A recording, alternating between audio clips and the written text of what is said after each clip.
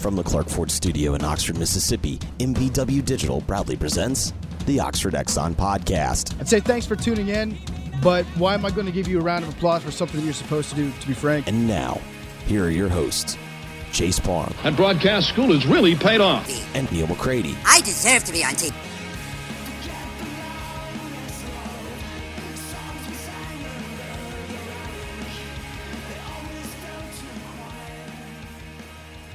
Welcome into this Monday edition of the Oxford Exxon Podcast. Chase Parham and Zachary Berry here with me today. We are doing it remotely. Zach's not in town, but we're knocking out one. Neil is at the beach for the week. He is taking a much-deserved week off, so you get us two idiots today. You get us Wednesday. We got some other shows coming to you on the network as well this week. Sorry, I'm fixing a little bit of mic issue. There we go. I'm working up a little bit. So we're gonna talk about some different topics today. We got some football stuff. We got just some life stuff and more as we're still waiting on the hopeful return of sports. I think that the next 2 weeks incredibly critical. At some point, the SEC and the nation will decide whether or not they're playing football. So we'll discuss some of those things coming up today on the show, brought to you every single day by the Oxford Exxon, Highway 6 West in Oxford. Use the SpeedPass Plus app.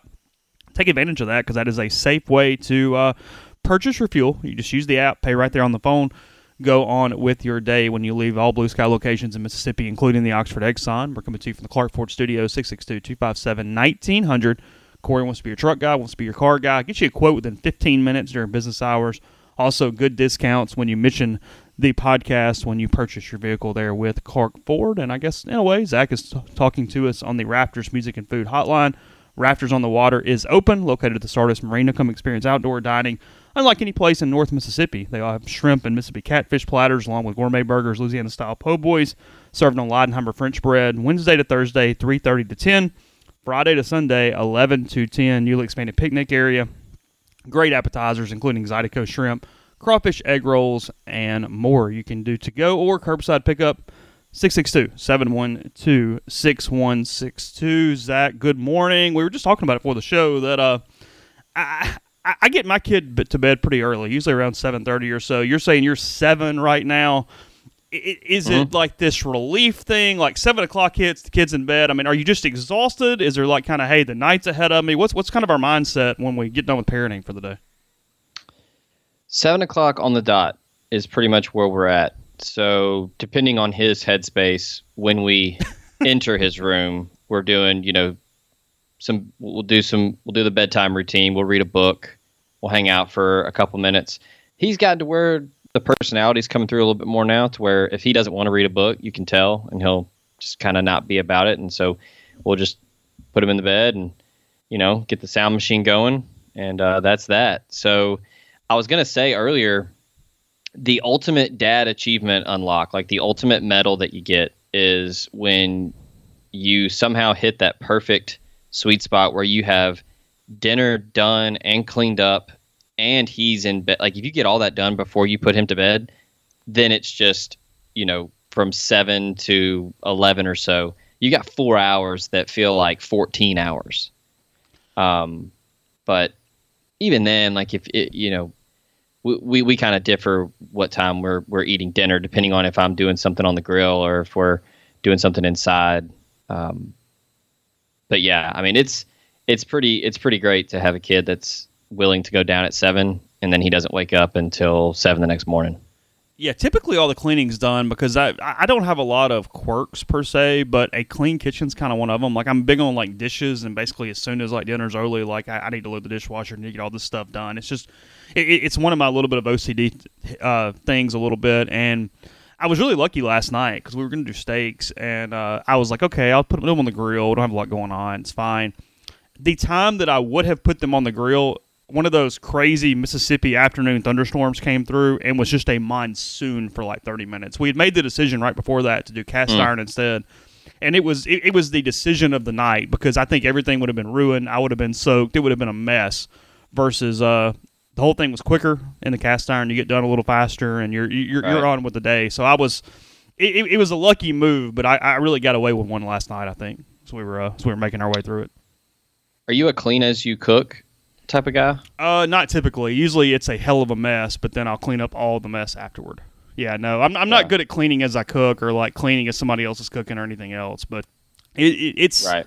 I need everything kind of washed and put away before bed for sure. Like I'm not one of those can just leave it in the sink till the next morning. It bothers me. It might be bad enough that I wouldn't sleep.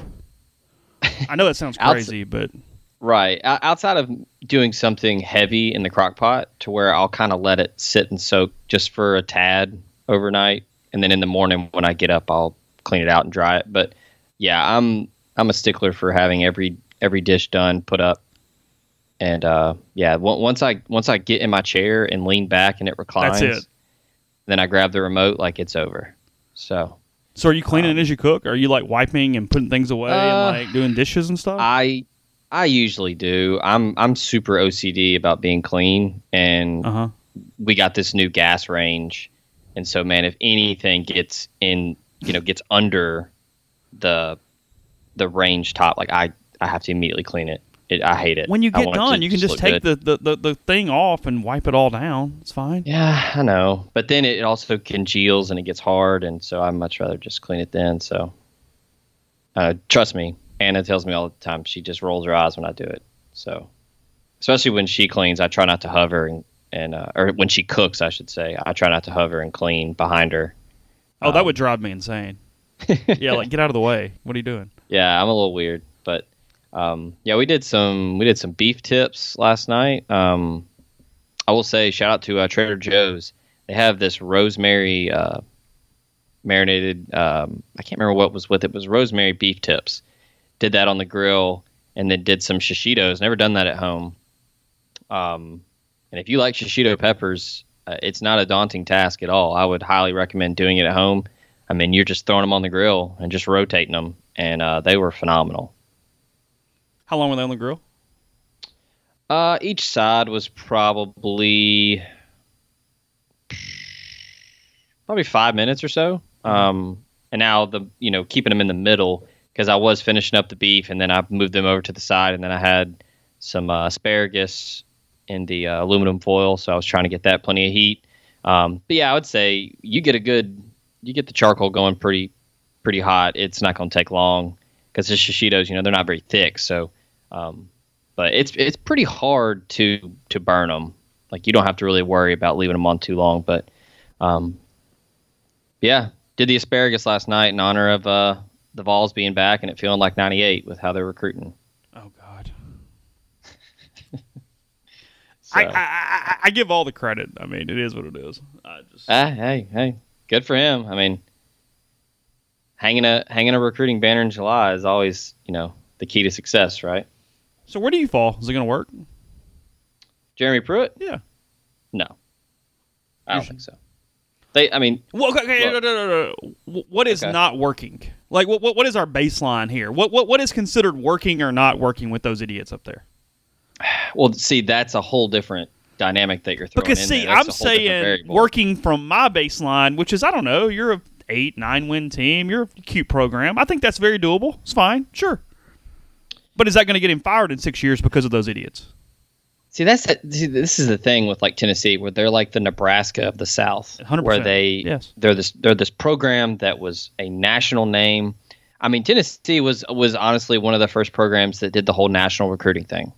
They started recruiting nationally under Fulmer, started going to California, hitting up Florida, North Carolina. Like they went everywhere, and it's almost like just a detriment now to whoever coaches there. Because if you are not winning 10 plus and getting to Atlanta every year and be in the playoff or in a Access Bowl, they're going to be pissed. And now you've got Fulmer as the AD, which just complicates things even more to where it's like, is he going to do, this Barry Alvarez thing and just pull the rug out from under you and toss you out the door and take over? So I don't know. I think Pruitt was a guy who was a really good defensive coordinator, obviously. And now he parlayed it into being a head coach, and I just think that he wasn't ready. I think that was evident in his first year. They go 5-7. Last year they go 8-5. But if we're being honest, I mean, they lose to BYU, lose to Georgia State. They should have lost the bowl game. I mean, Indiana just completely shit the bed and gave that one away. But I mean, they're not competitive against Georgia. They're not competitive. I don't think they've beaten Alabama since, '06, something like that. Yeah, Neil had the stat the other day. It's like thousands of days. I mean, they're not competitive in the games that they need to be. I mean, last year they beat a really bad Mississippi State team by 10. I know it was only year 2, but the body of work that was already there with Butch Jones was not a good head coach, but he had tons of talent. So it wasn't like he got there, on the heels of an NCAA investigation just finishing and they don't have anything. They don't have any scholarships. I mean, they have plenty of scholarships. The network in Knoxville is never going to lack for sustenance. And I don't know. I'm not a believer, and I don't know. They beat Kentucky last year. I guess that's a good win. Kentucky was pretty good last year. But I thought for a minute that I was like, do I need to worry about Tennessee? And then I saw the bowl game, and that was all I needed to see. I mean, Indiana should have won that game. When your ceiling is third best in your division, there's only so much that can be there. You know what I mean? I'm being a little funny here, but it's in a lot of ways it's what gotten Harbaugh the entire time at Michigan. He's been the third best team in his division. Well, when that's the case, there's only so much national appeal that's going to come your way. And you mentioned it; it's 5,007 days since Tennessee beat Alabama. Well, and look, this October is an Ole Miss 21st, 2006. God, yeah. I mean, this is an Ole Miss podcast, so we'd be remiss if we didn't talk about how Ole Miss is kind of in the same situation in the West. You've got Alabama, you've got Auburn, you got LSU. Those teams are built and programmed and genetically modified, figuratively, to be better than you year in, year out. And it's hard to deal with that. It's why for Ole Miss, though, I do think there's a little more logical base within the fan base of, sure, they'd like for you to be nationally competitive and make that run every so often. And Ole Miss has shown that they can do that. They can recruit in a way.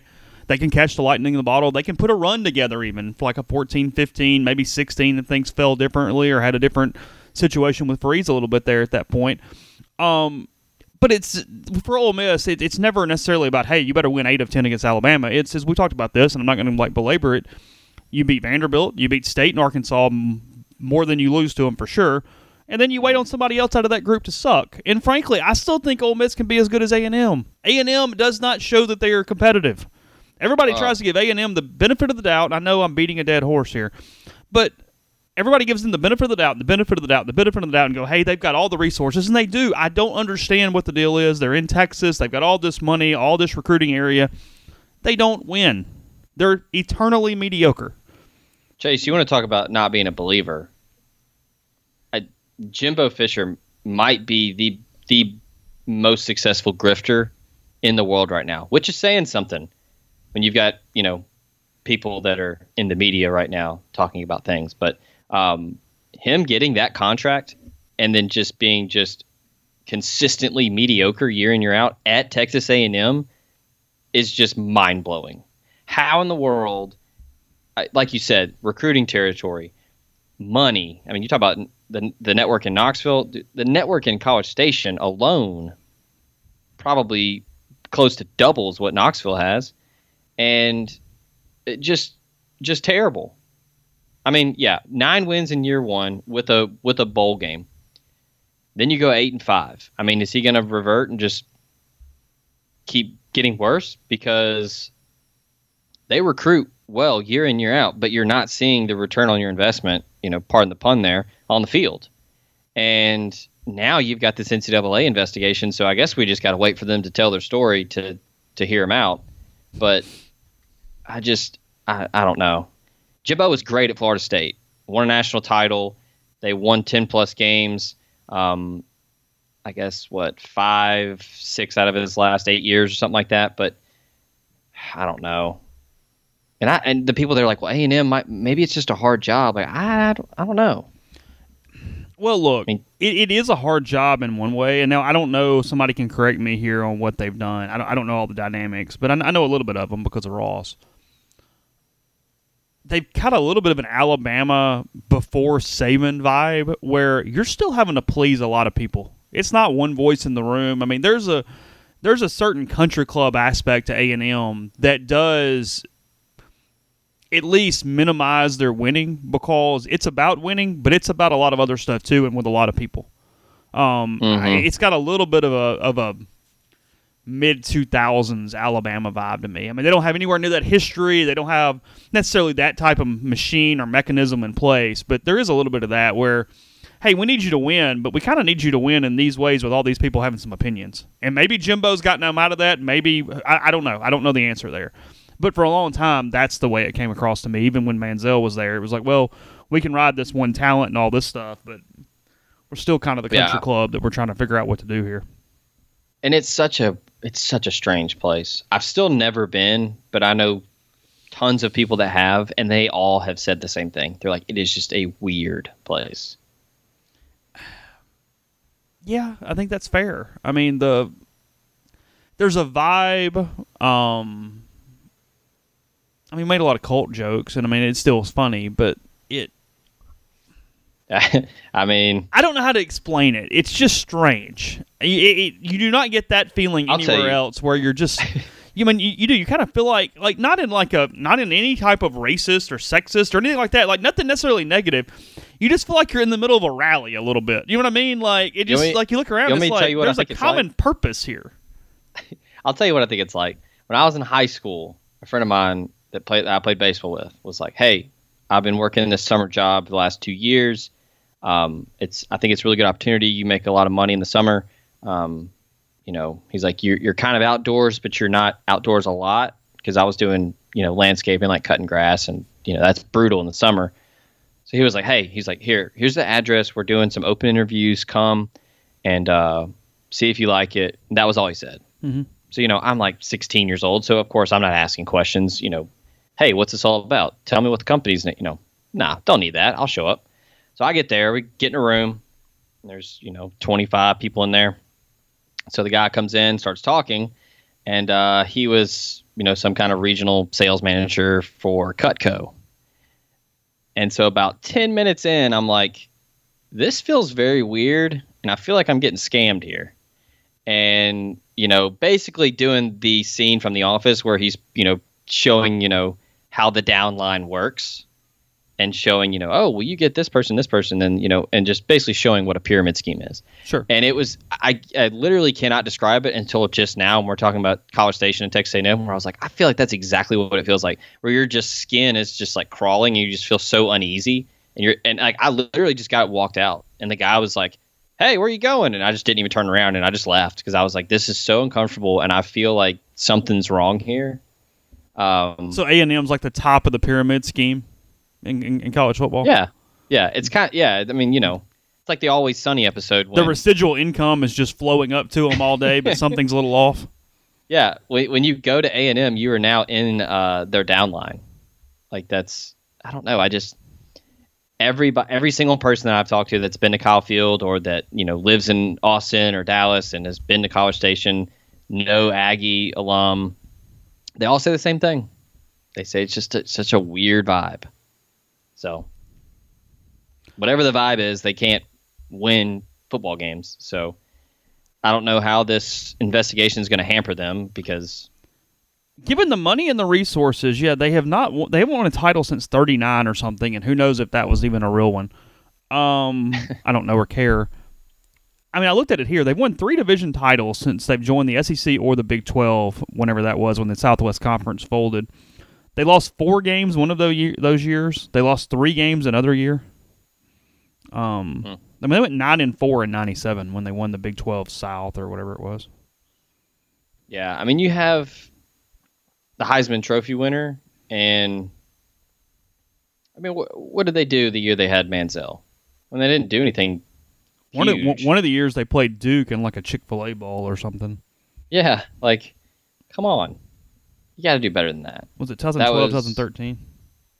So, yeah, 13 was Chick-fil-A Bowl. 2012 was the Cotton Bowl against Oklahoma. They won. They went to the Liberty Bowl, beat West Virginia. Went to the Music City Bowl, lost to Louisville. And then Texas Bowl, lost to Kansas State. That was what they did under Kevin Sumlin. So, it started out great. Manziel, in 2012, Manziel, they went 11-2, 6-2. Take a break in the show to tell you about Community Mortgage, located in Oxford, Memphis, Settle County, and Chattanooga, one of the oldest mortgage companies in the Southeast, All underwriting and processing is done in Memphis, so your local underwriting understands your market, leader in condo financing, the float-down option, and much more. You can find Jason at 662-234-2704 or JLOWE at communitymtg.com. Podcast also brought to you by Tyson Drugs and G&M Pharmacy. Tyson's utilizing a walk-up window, and G&M is offering curbside service available there in Oxford. Both stores are open for regular business hours, and they're still dedicated to free local delivery and same-day delivery as well. To find out more, you can give them a call, 662-236-2222. G&M right there on South Lamar in Oxford. And then also, if you're injured, not sure where to go, no matter where you are, Special Orthopedic Group has you covered with 3 convenient locations in Tupelo, Oxford, New Albany. No referral is needed to schedule an appointment with one of SOG's fellowship-trained subspecialized surgeons at any one of the 3 locations. 24-hour access to scheduling. SOG makes it easy to accommodate you. Call 767-4200 or request an appointment on their website at www.sogms.com. Special Orthopedic Group. Choose a specialist. Choose SOG. Yeah, so they just, so what? I'm trying to remember what game it was when they lost. Frankly, they were pretty damn good because, I'll even give them a little bit of pass. One of their losses was Florida on opening day in Manziel's first game. Yeah. They lost 17. They lost 20-17. That game. But they actually, did the unthinkable and beat Alabama that year in Tuscaloosa, 29-24. And it was later in the year too. It wasn't like where Ole Miss, can catch Bama early. Like this was late season. November Alabama's 10th. Churning. And then who else? They have good wins. Missouri was a pretty good team that year, 59-29. Yeah. No, they were good. They were really good. They beat the hell out of State. They beat the hell out of Auburn. They beat Auburn 63-21 that year. So they lost to... Beat Arkansas 58-10. Well, that was it. They lost to Florida and LSU. That was it.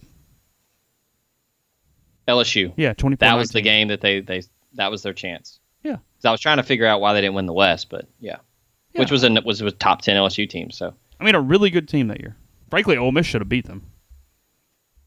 Oh, I've said that the 12 and 13, if A&M doesn't have Manziel, Ole Miss probably wins both of those games by at least. Well, even beyond that, I felt like if it was later in the year where Ole Miss felt like they could win a game, they probably win too. Like that Ole Miss team, they played really hard that night, but that was before they had kind of gotten over the hump. You know what I mean? Like, so there was still that finding ways to lose that game late in a way.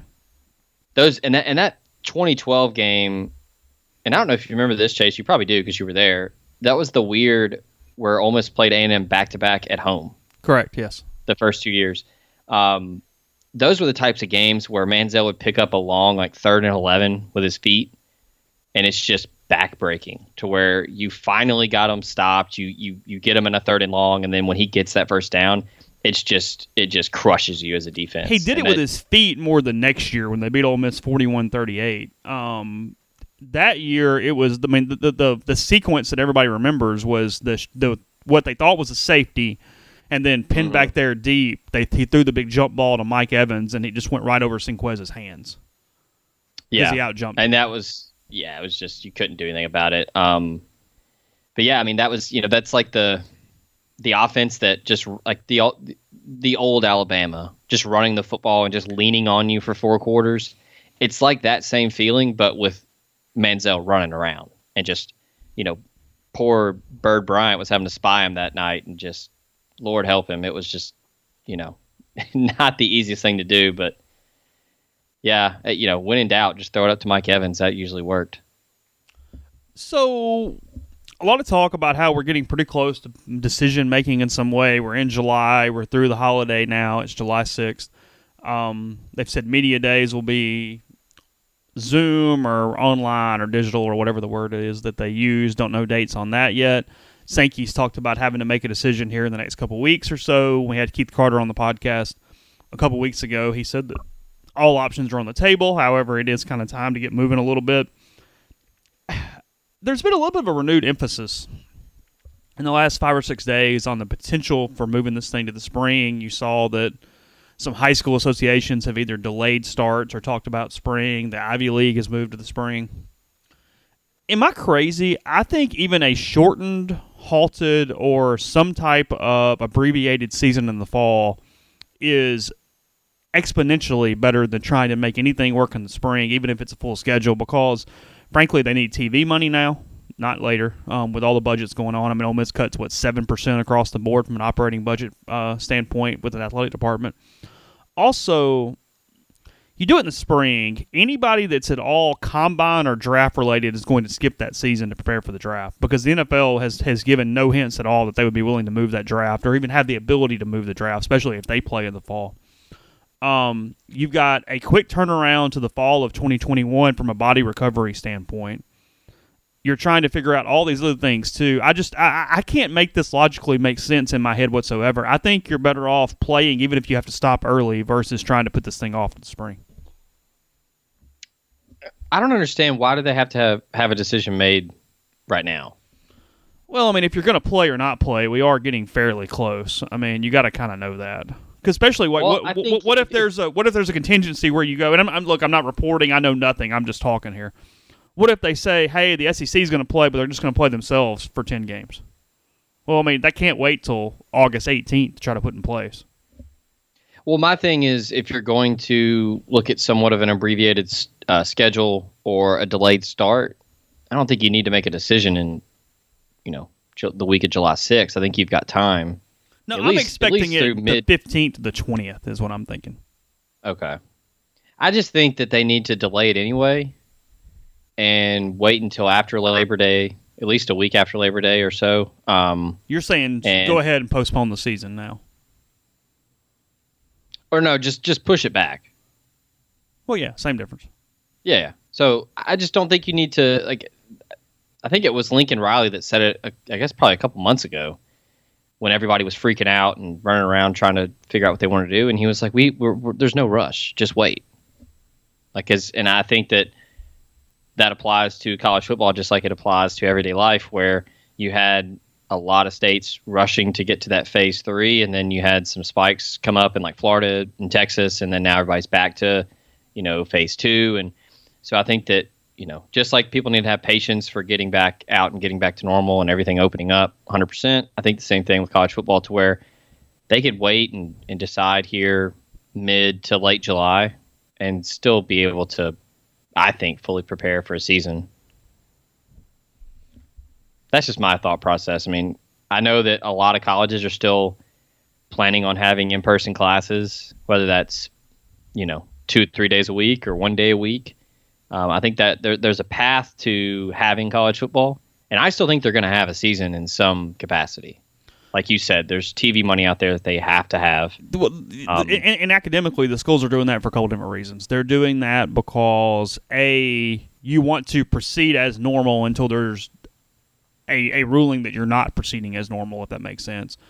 B, there's an economic part of this, too, that is impossible to ignore, where they go, hey, if we said we were going online, or if we go online, we're not getting the same attendance. We're not getting the same enrollment. We're not getting the same amount of money. So anything to get the kids on campus for any period of time is somewhat of an economic decision that is associated with that. Now, you run into a lot of problems on, what about the faculty member that's 65 years old and has some other comorbidities and different things like that. I mean, I saw a story this morning where a ton of Georgia Tech faculty are annoyed because they the guidelines and rules that have been put in place without really their opinion or whatsoever.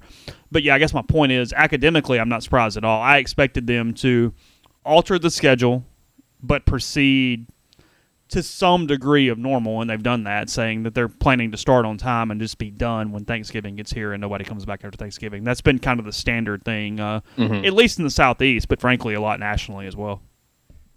Well, let me ask you this. You did mention the Ivy League, and Anna, my wife, she works in higher education, so we talk about this quite a bit. And I asked her this. I threw it as a question. The Ivy League, they kind of operate on their own. They, the whole Ivy League, like the football programs, they'll play some out of conference games, but for the most part, they play 10 games and that's it. And they essentially play each other, and they play for their own title. They play, kind of their own little round robin schedule, if you will. If they're switching to the spring, do you think that really impacts the Power Five? Directly, no. I mean, does it give? Here's what it does, in my opinion. Does it change thought processes? No, I don't think in the slightest, because, like you said, they kind of operate in their own timetable by themselves. I think it would provide cover if that's the way they were leaning and think it's best practice, but they're worried about the fallout of such. Does that make sense? Mm-hmm. Yeah. I think if you're already in that direction, then yeah, it gives an extra layer of security. But I do not think it's changing anyone's mind at all. I just don't. And look, from a fall standpoint, I'm not sure this doesn't come down to anything more than, can we put people in the stands, and if so, how many, and what does that look like? Yeah. I mean, it's just, to me, that's the way I feel about it. Right. Well, another thing that makes the Ivy League such a different conversation, they're not even coming close. Not even this thought does not even enter anyone's mind up there about money. I just do a Wikipedia search and look at the endowments for all of those schools. They're going to be doing just fine. They don't need. It is barely more, and frankly, from a way the recruiting stuff works, maybe even less. It would be like saying, "Hey, high schools are moving to the spring. Is that impacting the SEC?" Yeah, I mean, it's not completely different, right? But I'll say this: I do think that. As far as decision making goes, you mentioned, what are the crowds going to look like? And look, there are pro sports right now that are excelling with no fans. And like I said, a minute ago, I fully expect them to have college football in some capacity, whether that's starting on time, whether that's starting after Labor Day, or whether that's just an 8-game conference schedule that starts, in October or whatever. Do you think that they'll get to that point where they're just like, we have to have a season, but we can't have fans? Well, I mean, Keith Carter on our show talked about it, and it was the one thing that I took from everything that he said that day was they're better off with 0 fans than 25% fans because of all the expenses and security and things that would go with having any fans at all, that monetarily they're actually better off with no fans whatsoever. That 50% seems to be that magical number where they feel okay about things, or at least they can operate in some semblance of normalcy at that point. But then you're bringing in the whole point, too, of, hey, how do you figure that out? And I mean, I know we've talked about this ad nauseum, but who's deciding what 50% get in, what 50% isn't? How exactly are you refunding everything? I know they've said they'll do refunds, but is that complete CGAs? Is that just ticket costs? Do you lose priority? You know what I mean? There's so many different elements of this that they're just trying to avoid right now. We know that tailgating is very unlikely, especially like from a Grove or a tent situation. I don't know what they might do for parking spots and things along that line. But this you mentioned the Grove, Chase, and I'll throw this at you. Do you think this could potentially be a way for them to slowly creep into the pay for spot type thing? I do. If they want to do that, I do. I think it provides an opening. Because you could easily mark off spaces 6 to 8 feet away to keep social distancing you protocols. Grid that thing. So if you really want to risk it and you want to come out here and you want to be in the Grove or be in the Circle, pay us. Now look, though, honestly, I don't expect that this year. I do not expect the Grove to be open in any capacity this year. Just my opinion. Somewhat educated, somewhat uneducated. I do not think there will be any tailgating in the Grove this year. It's going to be a weird fall if that's the case. Yeah, that's what I think. I mean, but here's the thing. Like I said, does that translate over to, okay, I've got a parking spot on the 5th floor of the garage. I can't put a table or put some bread and some ham on the back of my tailgate? You know what I mean? Mm-hmm. Like, how are we? Are we making it a no loitering area or a no tailgating area? Like, how does that work? What does that look like? I don't know the answer there. I mean, thank God I'm not the person to figure that out. I mentioned, moving into, pay for tailgate.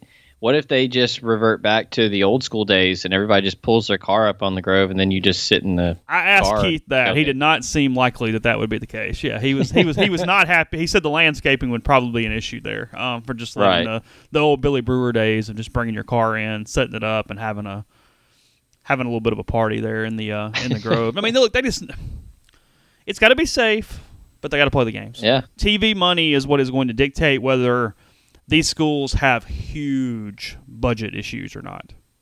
Right. I think if you asked people, truth serum or not, would you rather be able to tailgate in the Grove or would you rather have football and have it safe. I think, all jokes aside with, nobody leaves the Grove, nobody goes to the games. If it comes to it, at the end of the day, people are going to look, just have football, because you can sit at home and watch it and it's fine. Yes, it's the honesty thing. Come out and go, hey guys, we cannot allow tailgating for 1,000 different reasons. We're going to be safe, but you're going to get your football. We're going to play the games. We're going to do the best we can, and we're going to hope we're going to finish the season, but we're going to report to practice, and we're going to start the season, and we're going to see where it goes. And the only way to know this is what's scary, and it's where I get it. I understand, because, look, are a lot of the players in danger of being incredibly sick? No, they're not. But we have adults. We have coaches. I hit my mic. We have coaches, coordinators, different people who potentially have other health issues. We have older people. I mean, you got to really be careful how you put them in the same rooms together, how you spend a ton of time together indoors. All that stuff is real. But from a football standpoint, we're not going to know how this thing interacts on a football field until we play football. You know what I mean? Mm-hmm. You got to put a ball there, you got to put some pads on and see what happens. And that's scary in a way. I'm not saying that's an easy decision, but walkthroughs without a ball, 30 minutes in shorts where you're spread out, that's not simulating how this virus or anything else interacts from a football standpoint. There's going to be a certain unknown until we actually start playing football and see what it looks like. I'll tell you on a somewhat smaller scale or a sample size, I would be interested to see if there are any positive tests or any spikes or cases or what have you with this past week's Elite 11, because I was in attendance. I was sitting up in the bleachers. Media was kept in the bleachers. We couldn't go on the field. So I'm up there by the press box, well away from everybody. But the players are all out there, no masks. They're out there throwing footballs, all the same footballs. They're all touching the same footballs. They're sweating. They're out there high-fiving, chest bumping, all that. Clearly I'm not wishing for it to happen, but I'll be interested to see, that's kind of a simulated football environment down there, running routes, being around people, all of that. So like you said, you're not simulating a real, football atmosphere with a walkthrough, but the Elite 11 was pretty close without having pads on. Do domes act like indoor areas, or are they ventilated and filtered and large enough to act more like an outdoor area? Do we know the answer to that? I don't. I'm just wondering off the top of my head. Logistically can't even pretend to understand, but yeah, I mean, if you have an indoor facility, do you open all the doors? I don't know how you crank up the unit, and do you have like a filtration? It's more about the filtration, actually. The venting system could be a positive or negative depending on how it's filtered. I know we made a big stink, or not. We didn't make a big stink. There was a big stink about Alabama with Apple Watches and things. Do you expect more monitoring where the college football world all starts wearing whoops like the PGA Tour, and we start measuring respiratory rates every morning to try to catch stuff early? Because, let's be honest. I mean, Keith told us, and a lot of other schools are like this too. They're not doing mile marker testing. It's not like the PGA Tour where they test you before and after every tournament and you move through and they're really looking. I mean, in a lot of ways, you're only getting tested at this point once you have symptoms or if there's a contact trace situation going on. I don't feel like on the college game they're going to put in a lot of extra monitoring as far as like really trying to catch early detection. Maybe I'm wrong. Maybe it's a cost-prohibitive thing where it's not possible. But I don't see some move to the college level like it's going on with the PGA Tour, and I think the NBA is using whoever Whoop's competitor is for their players. I don't anticipate that. It would be nice, not even just for COVID, but just in general, to have that type of data. Yeah, to have that to monitor your players regardless whether there's a pandemic or not. Which now more programs are very, very high quality nutrition and safety precautions. I mean, a lot of those. I know Alabama was kind of they were the first to kind of do it, or maybe they were just the first that got publicity from it. But most I'm pretty sure all SEC programs do it, but most Power 5 programs, you are before every workout, every practice, you're weighed, and you go out, you practice, and when you come back in, they take your weight again, and then they give you the fluids to basically replenish and just replace everything that you just lost.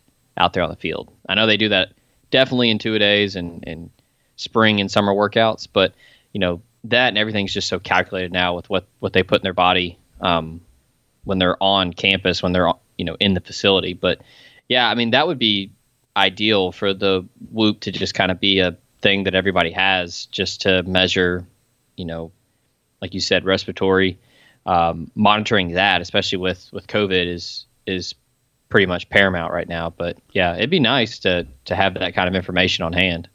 Reading here, pretty big news kind of on this topic. It's the first, and now look, they have enough money, as you mentioned a second ago, to do this. Harvard has just announced that some students will live on campus. However, quote, all course instruction for the 2021 academic year will be online at Harvard. That just came out. Again, most schools cannot afford that.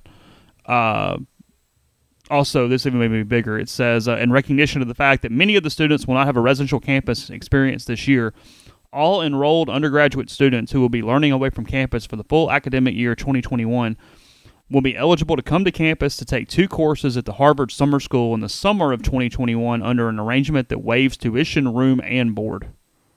So they're giving 2 free summer school classes to every student for next summer at Harvard. And again, the Ivy League works on its own situation all the way around. It's that is not a tea leaf per se, or at least guaranteed through the rest of the college environment. But it's noteworthy. There's no doubt about that. So,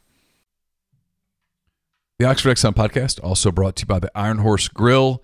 Iron Horse Grill, located at 320 East Pearl Street in Jackson. Live music 4 times per week. The perfect place to enjoy lunch, dinner, or Sunday brunch. It's also one of the largest beverage caterers in Mississippi. It can service the entire state. So call Sarah Black at 601-398-0151 for your catering needs. Knock that off your worry list. Let the Iron Horse Grill make your event one that is memorable forever. Dead Soxy discounts are back, and while some prices may have risen on the website, the MPW Digital Network podcast and Rebel Grove subscribers will always have access to the best Dead Soxy discounts available. So use promo code Rebel Grove at checkout. Get 30% off the best dress socks you'll ever put on. If you were on the fence about getting your kids a pair of the limited edition socks, use promo code Rebel Grove. Get a pair for you and your child. They'll love them. You will too, for under $5. Shutdown deals with a promo code combination are available in select styles. So go to deadsoxy.com and make your day a Soxy one. Our friends from Blue Delta Jeans are excited to announce that on October the 16th, the Friday before the Florida game, Blue Delta Jeans will be hosting the 2nd annual Delta Cup golf tournament.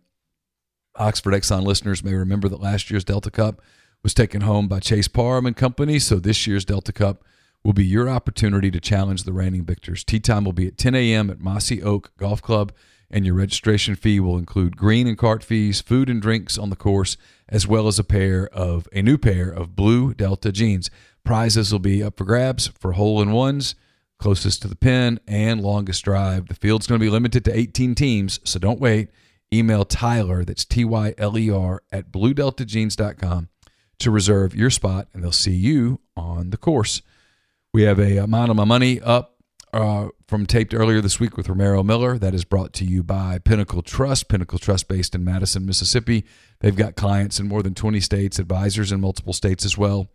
Founded in 1997, Pinnacle Trust provides detailed, specialized investment management, financial planning, retirement planning for individuals and businesses, and much more. They treat investing like a commodity. Decisions are made using objective information and research, not emotions. So regardless of your level of wealth, Pinnacle Trust will sit down with you, listen to your goals, study your expenses, and put forth a comprehensive, detailed financial and retirement plan built just for you. At Pinnacle Trust, they go the extra mile just for you, and all you got to do is tell them that you heard about Pinnacle Trust on the podcast. You'll get 10% off your first year's fees. We're also brought to you by John Edwards of Regency Travel Incorporated in Memphis. Thinking about getting away after 4 months of pandemic lockdown, John knows where all the deals are. He knows what's open, what's kind of open, what's closed. He knows all that because he's part of Virtuoso. It's a worldwide network of travel partners that allows John to supply his clients with added values, unique benefits simply not available to other travelers. Get in touch with him, give him some parameters, give him a budget, and he will give you options you can't find on your own, and you don't have to live in or near Memphis to take advantage of his services. 901-494-3387, or send him an email, jedwards@regencytravel.net. First-time clients can save $50 off their first book trip just by telling John you heard about Regency Travel on the podcast. We're also brought to you by Grenada Nissan. If you're in the market for a Nissan vehicle, Grenada Nissan's the place to go. They've got a complete selection of new and previously owned Nissan vehicles, great lease deals as well. It's just off Interstate 55 in Grenada, GrenadaNissanUSA.com. And we're brought to you by Oxford University Bank. OUB, locally owned and operated right here in Oxford. When you deposit money at OUB, that money and the vast majority of the bank's profits go right back into the Oxford community. OUB offers its customers the absolute best cash checking account. It's called Kasasa, and with Kasasa, OUB will pay customers 2.5% interest on their balances up to $50,000 and refund ATM fees nationwide. To learn more about OUB, check out liveoxfordbankoxford.com or call 662-234-6668. OUB is FDIC insured.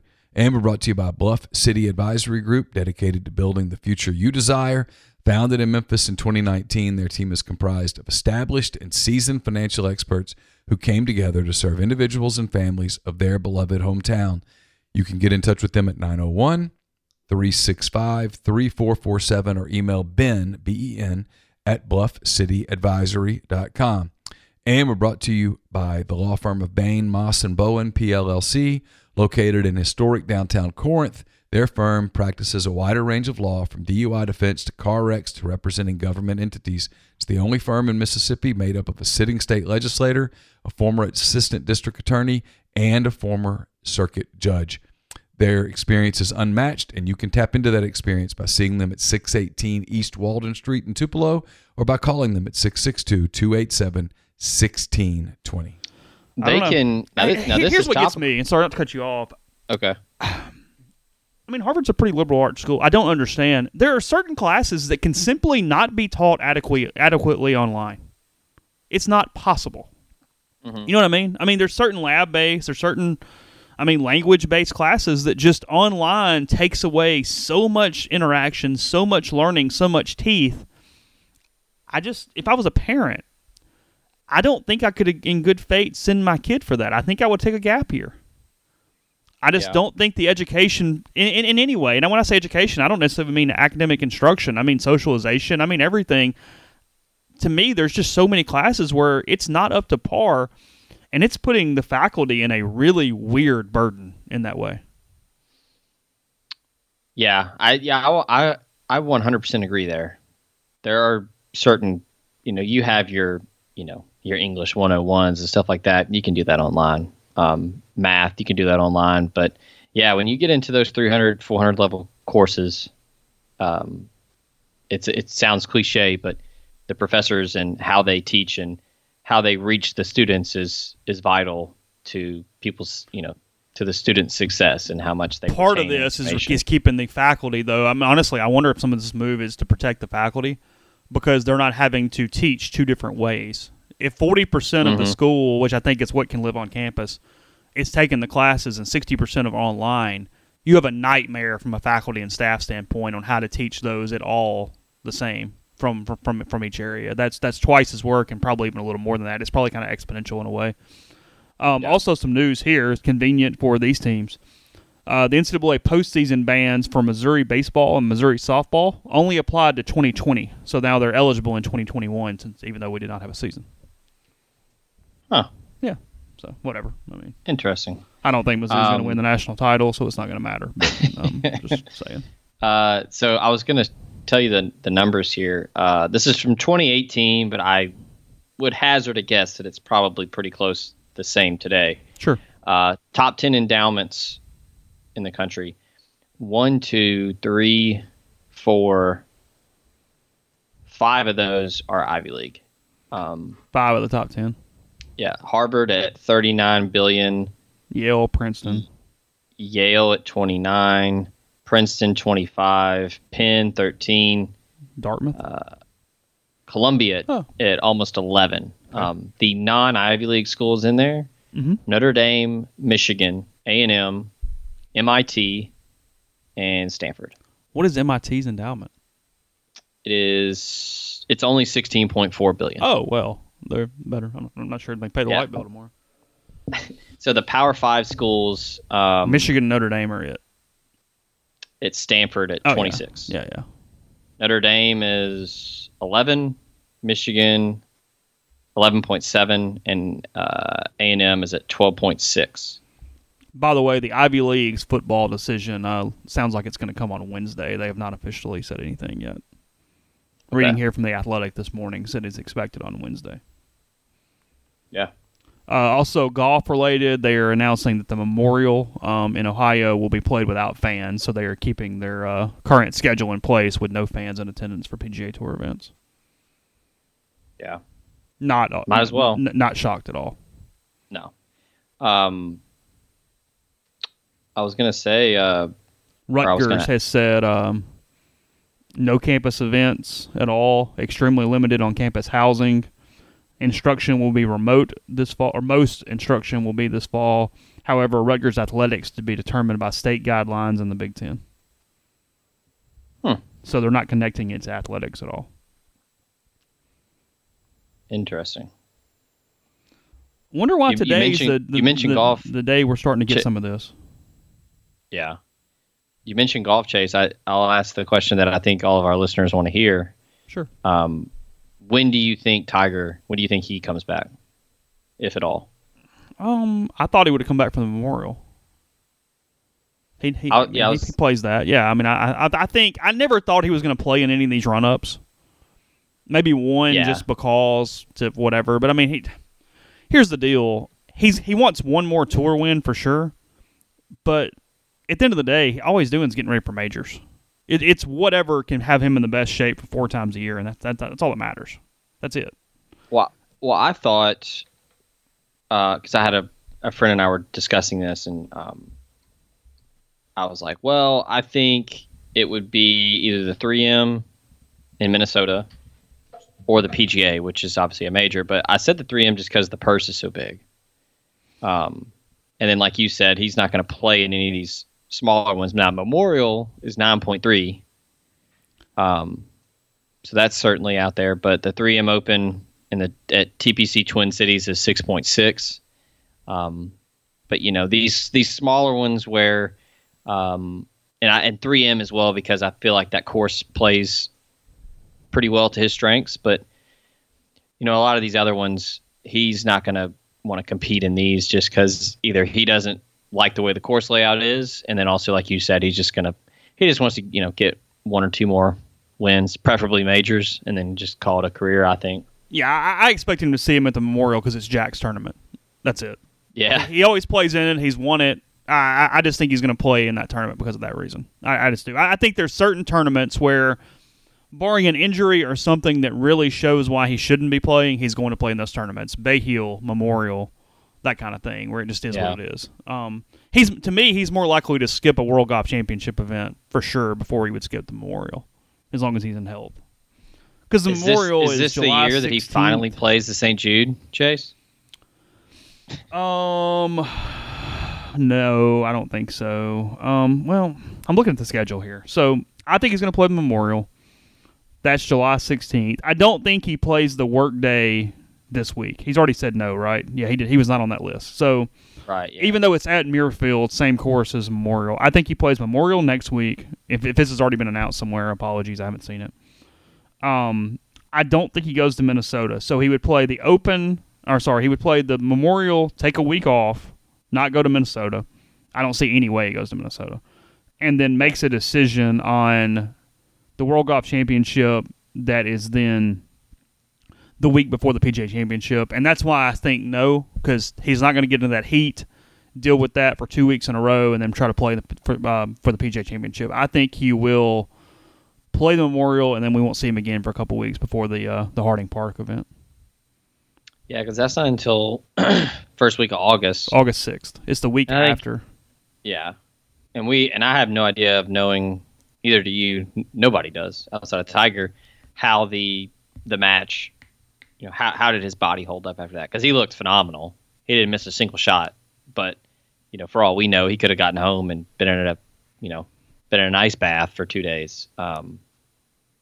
Because I just, his knees, his back is starting to wear on him a lot. And I think for him, like his competitive edge, it's hard for him not to try to go long with these guys now. And, his iron play is so good. So if a course lends to his iron play and being able to really shape shots and to, cut corners without having to, boom one, whatever Bryson did, 364.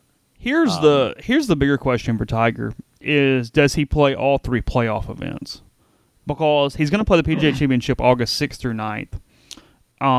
If he played all 3 playoff events, which I don't think he will, I think he skips the first one for sure, he would be playing the 6th through the 9th, the 20th through the 23rd, the 27th through the 30th, the 4th through the 7th, and then only have 1 week off before the U.S. Open, and then you have to play 2 weeks in a row again because of the Ryder Cup. Oh, no, it was moved, though. Sorry, there is no. Never mind. But, yeah, that's the thing. Like, I just don't know that he plays that many weeks in a row. I think he skips at least 1 playoff event. So you're saying PGA, Wyndham. Well, he won't play the Wyndham. So that's the 13th or the 16th. Yeah, Are you he's talking not July? playing the Wyndham. No, August. Or August. Okay, so the PGA's the 6th through the 9th. Yeah, he'll play that. And then I think we don't see him again until probably the August 27th through 30th for the BMW. Yeah, I think he skips even the Fields. I think he even skips the Northern Trust. Okay, because I was going to say that's in Boston, 9.5 purse.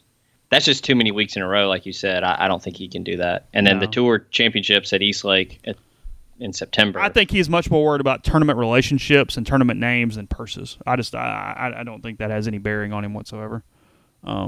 At this point. So yeah, I think that's when we see Tiger, and then obviously he'll be at Winged Foot for the U.S. Open when it's played, whatever that number is. If you're curious, this past weekend Bryson's average measured driving distance was 350.6. In 2005, Tiger at the Open was 341.5. So I know it's fun to see Bryson out there just looking like a huge meat stick and hitting the ball really far, but Tiger was doing it in 2005. So everybody's missing the boat on Bryson a little bit. Sure, he's hitting it farther than anyone else is hitting it right now. He's hitting it straight. Yeah, that's why. Given his length, he's not crazy offline. To me, that is the bigger story, is that he hasn't just added distance. He's added incredible accuracy right now through these events. Mm-hmm. Yeah, Nick Faldo was talking about that on Saturday, just talking about how just the strength and the distance is eye-popping. But, yeah, he's just been so accurate. Like, it hasn't just been just, Bryson hit ball far. He's had some strategy to it, and he's taken some lines and, cutting corners, strategically. It's not just him just mashing the ball as far as he can. So that's been impressive to watch. But it's the most impressive thing, Chase, is all you got to do is just get you a Smith machine in your garage and just do some tricep pull downs, and you're going to look like Bryson. Well, that's what we learned from his montage. And eat 28 protein shakes a day. Drink 28 protein shakes. Yeah, how in the world does he not just throw up the whole time he's out there playing? I find him very interesting. I don't know that I'm pulling for him. I don't know that I'm pulling against him.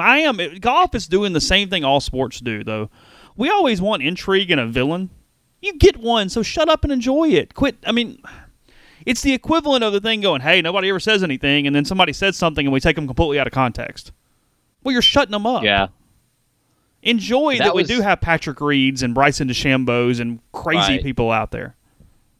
That's what I was going to say was, Patrick Reed, everybody hates him, for good reason, not the most honest golf player, but it's nice to have a villain to hate to watch on Sunday in the final pairing. Yeah, not everybody can be Webb Simpson. Like, yeah. Frustrating. Really, really frustrating. So yeah, it's fun though. I think for the average golf watcher or someone who doesn't watch golf a lot, it gives you something to kind of like, oh, that's interesting. That's fun to see. And I do think he's doing this for in his mind, finite amount of years, and probably knows he might hurt himself, but it's just trying to maximize things until that point. I think he understands that this probably really hurts his longevity unless there's a different change in a different direction. But I just don't think he cares. I don't think that's the point for him. Yeah, I don't think he cares either. I think it's just a matter of he wants to win now type deal. Yeah, so I don't know. Still a few weeks away from baseball. We're seeing a lot of different things about getting tests back, whether they have the right amount of PPE. Some players opting out. I'm seeing more of that even this morning. People saying that they are not playing. Nick Markakis, one of them for the Braves. David Price announced it for the Dodgers as well. But we're I guess 2.5 weeks. July 23rd, 24th are the baseball return dates, or at least what they have planned currently for the return dates of there. So we'll keep following that. I mean, that's the next big one to watch. You've got the NBA thing. I think baseball is more relevant just because they're not all in one bubble the way the NBA is. So I think baseball is probably a better gauge, although I'm not sure that's overly representative either. But it is as much as anything. So I don't know. We'll see. So last thing, Chase, unless you got anything else. Yeah. What did you think of Maker committing to Howard? Are you familiar with Maker? Enough. Yeah. Okay. Enough. Still remains to be seen if he actually makes it to college and plays. But Okay, that's what I was going with the next thing. What are the odds that he will actually suit up in a uniform for Howard University? So as of now, unless I missed it, he is only committed. He is not signed. Okay. I guess that's my point. Is this 100% a symbolic gesture, or is there a possibility of him actually strapping it up with him? I think it seems pretty genuine. He, per his, his tweet, his announcement, it seemed to be a big thing to him to choose an HBCU, and sure, yeah, he tweeted at Mikey Williams, who's going to be a 5-star number 1 player in the country who just finished his freshman year. He's basically just a viral sensation on the internet because he's just crazy good. Tweeted at him like, "Hey, I'm paving the way for you to do it," because there's been a lot of top-rated prospects in football and basketball that have hinted at, hey, what if we started this whole going to HBCU movement? I will be interested. I mean, Kenny Blakeney's the coach at Howard, so obviously did a fantastic job recruiting Maker. The notable offers, he's from Arizona, so he had offers from Oregon, UCLA, and Southern Cal. I think people thought he would either stay West Coast or just go straight to the G League, but I don't know. I would love to see him in college. If you're not familiar with his game, he's kind of a more guard-centric Giannis to me. He's 7 feet, 230 pounds, and handles the ball. He literally looks like a creative player. So I would like to see him play 1 year and then go pro, just to kind of see him in a college uniform would be fun. Plus Howard's their non-conference schedule is pretty fun. I'd have to try to find it real quick, but they play some Power 5 teams. If he were to suit up, that would be a lot of fun, prime time. I think it's cool. I think it's fine. I just that was my question, because I don't follow basketball recruiting, as you know. It was right. Hey, is this like when I say real? I'm sure he chose them for a reason. Like you said, it's to potentially pave ways. It's because he likes them and they did a good job recruiting him. I mean, it wasn't a flippant decision. I don't mean it that way. I guess is it one of those deals where it's like, oh wow, this is really a thing, or is this kind of like when that Bryce Harper type baseball prospect commits to Rice or wherever, and you go, okay, great, but sure, fantastic. You know what I mean? Like, right. That's what I compare these things to from like college baseball standpoint. Is hey, what's really going to happen here? So. Yeah, I maybe he's fielding some conversations with the G League to see what kind of money he can get. I don't know. I did find the schedule here, Chase. So Howard will play Villanova, NC State, Notre Dame, Harvard, and Penn this year. Those are their notable non-conference games. So some good primetime there. Speaking of basketball recruiting, I'm sure Jeffrey's breathing a sigh of relief because it does look like Musa Cisse is going to commit to Memphis sometime soon. How long are we giving this before it completely falls apart? Man, I don't know. I feel like the writing was on the wall when Mike Miller chunked up the deuces there. And yeah, that felt like it had something bigger to it, didn't it? Yeah. It wasn't just, hey, I'm family time. Sounds good.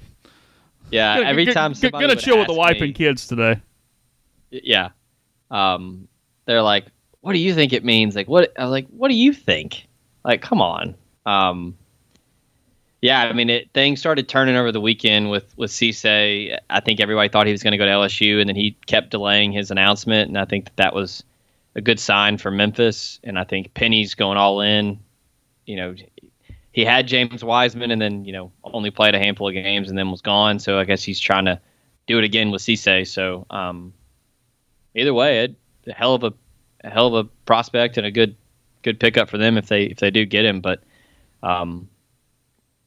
Memphis getting him will give Jeffrey at least 4 months of things to talk about on the radio. Oh, every bit of it. It'll turn into that'll be all they want to talk about.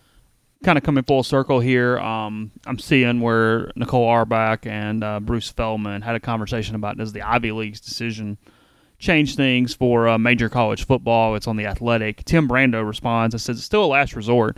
It's on the table, yes, but the very last resort, and frankly, as much as I respect you two, in the end, I don't for now believe their decision carries the influence with the autonomous five. It's been quite a while since the Ivy had that kind of cachet. Bruce, which is the more relevant part of this, said, I thought that too, that since the Ivy League is non-revenue and doesn't participate in postseason, but then I started talking to people inside college athletics late last week and learned that some in leadership are paying close attention to their thought process and intel. I think it comes back to what I said. I don't think it's some direct line, but if there are some administrators that go, hey, in the spring, this seems better, I think that that's what you would see, was they could use that for cover, for reasoning to have that decisions. I really do. Also, here's the problem, too. Though. Do you move everything to the spring? I mean, are you potentially just losing volleyball and soccer and some of those things? I don't know. So, just questions. I don't have the answers. That's a good question because I don't know the Because look, if budget- football is not budgets played, of those are not programs. being played.